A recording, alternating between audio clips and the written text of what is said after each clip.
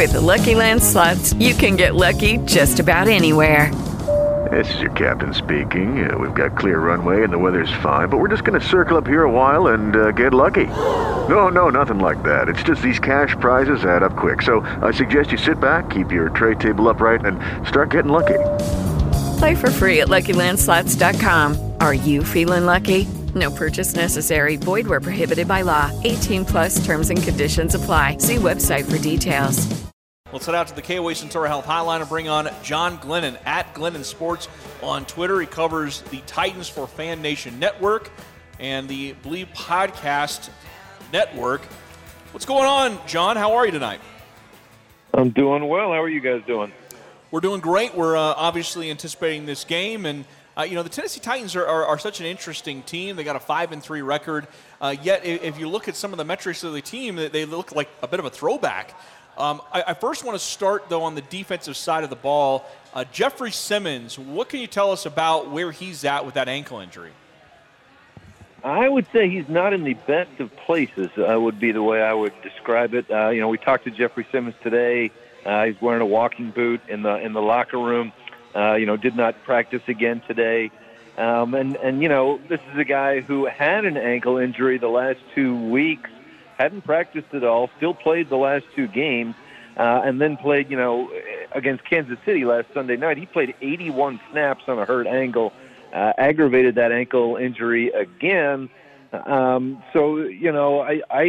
tend to think it would be difficult for Jeffrey Simmons to get back in there this Sunday. We'll see. As I said, he's played without practicing the last 2 games, but I think this is an even bigger challenge after 81 snaps and aggravating the injury again. Both these two teams, a lot of similarities. They play great defense. They're not really scoring a lot on offense, but the record's kind of flipped here. I mean, the Titans have felt like have gotten the breaks this year where the Broncos may not have. What has been the impetus behind, the Titans being able to pull out these wins and a team like the Broncos just not being able to do it? Yeah, I agree with you. And the Titans, the margin of victory is so narrow for the Titans this year. It is kind of surprising to see that they were on the 5-game win streak. But I think what's kind of done that, what's their formula for success has been, obviously heavy doses of Derrick Henry, controlling the clock, controlling the game to some degree. And their defense has been very solid, especially in regards to bottling up opposing run games. They're number 2 in that respect.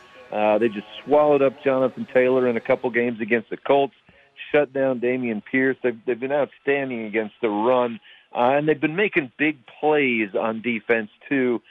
6 straight games with an interception, or at least 1 interception. 5 straight with at least 3 sacks for the defense too. So, they've made kind of some momentum-changing, game-changing plays on defense. They've gotten off the field pretty well on 3rd down, and then when they get the ball, it's put it in Derrick Henry's hands. And no matter how many players are lining up in the box against Derrick Henry, they can't seem to stop him during this recent stretch either. Want to know what you think about the passing game, and again, when you're the Titans and you have Derrick Henry, handing the ball off to Derrick Henry is not a bad idea ever, especially because of what we know how prolific he can be. But the decision to trade A.J. Brown during the draft, Ryan Tannehill is averaging under 200 passing yards per game. And again, I'll take out the Malik Willis stuff because I don't think that's a really fair way to assess the passing game. What's sort of the discussion out there in Tennessee about where you guys are at there? Well, I think that discussion heats back up again after last Sunday when the Titans wide receivers combined for 0 catches on 5 targets. And again, as you mentioned, there's sort of an asterisk there with the rookie quarterback Malik Willis. But generally speaking, it has been such a low production unit, this wide receiver group, and it's not really a surprise. Given that the first-round draft pick, Treylon Burks, has only played half the games due to injury, and you look at kind of the remaining guys that are there, Robert Woods is a veteran coming off an ACL. Then you've got Chris Conley was on the Chiefs practice squad. Nick Westbrook-Akina is kind of a nice, 3rd or 4th or 5th receiver, and same for a guy named Cody Hollister. The names and the pedigree are just not there. And at some point, you think if anything's going to bite the Titans and hold them back from making any kind of a playoff run, it's certainly the passing attack. And as you mentioned, the more it struggles, the more focus there is on that A.J. Brown trade. And while there were, legitimate reasons mentioned for the trade, the two sides were really butting heads. The Titans didn't want to meet the money, that A.J. Brown was asking for. It has still left a clear and very large hole in this team's passing game right now. Well, speaking of the passing game, is Ryan Tannehill going to get the go? I mean, everything we've heard on this end sounds like he's going to get the go in this one. And if he does, how limited will he be? Yeah, watching him at practice today, I thought he was noticeably more mobile, than we had seen him. Certainly more so than last week.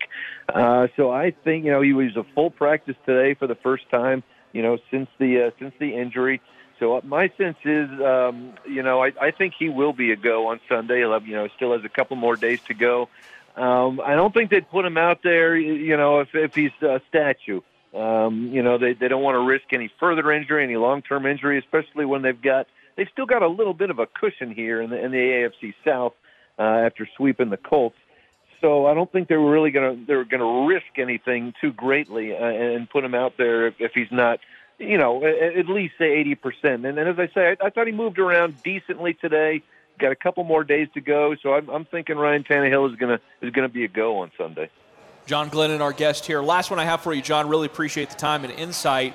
So let's stay with Ryan Tannehill for a second because he's got an out on his contract after this year. Some cap savings could happen there. Only $18 million in dead cap, $36 million cap hit next year. Do you think Ryan Tannehill is a part of the future plans of the Tennessee Titans? And in general, what do you think the future of this team really looks like beyond this year?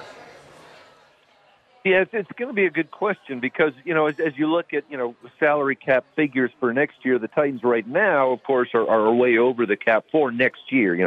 Obviously doesn't really matter right now. But, yeah, so certainly some of the players you look at are Ryan Tannehill, guys like Taylor Lewan, their starting left tackle, who's now out for the season with an ACL. Some other guys, even, like a Zach Cunningham, Bud Dupree, a lot of veterans that could be released to save cap money. I go back and forth. In watching Malik Willis, you certainly see flashes of potential, but is he ready to be a starter next year? I'm not sure I'm ready to go there yet. So, I still kind of think there's a decent chance that Tannehill sticks around, despite the fact that it's going to be a large salary once again, and the Titans do need to save money. I think there are other veterans that might get, nipped in the bud before Tannehill does at this point. Things can change certainly over the next few months, but obviously the Titans need to make some changes because they're, as it projects right now, well over the cap for next year. John, really appreciate the time. Thank you so much for joining us tonight. Okay, thanks for having me, guys. All right, John Glennon at Glennon Sports on Twitter. With the Lucky Land Slots, you can get lucky just about anywhere. This is your captain speaking. We've got clear runway and the weather's fine, but we're just going to circle up here a while and get lucky. No, nothing like that. It's just these cash prizes add up quick. So I suggest you sit back, keep your tray table upright, and start getting lucky. Play for free at LuckyLandSlots.com. Are you feeling lucky? No purchase necessary. Void where prohibited by law. 18+ terms and conditions apply. See website for details.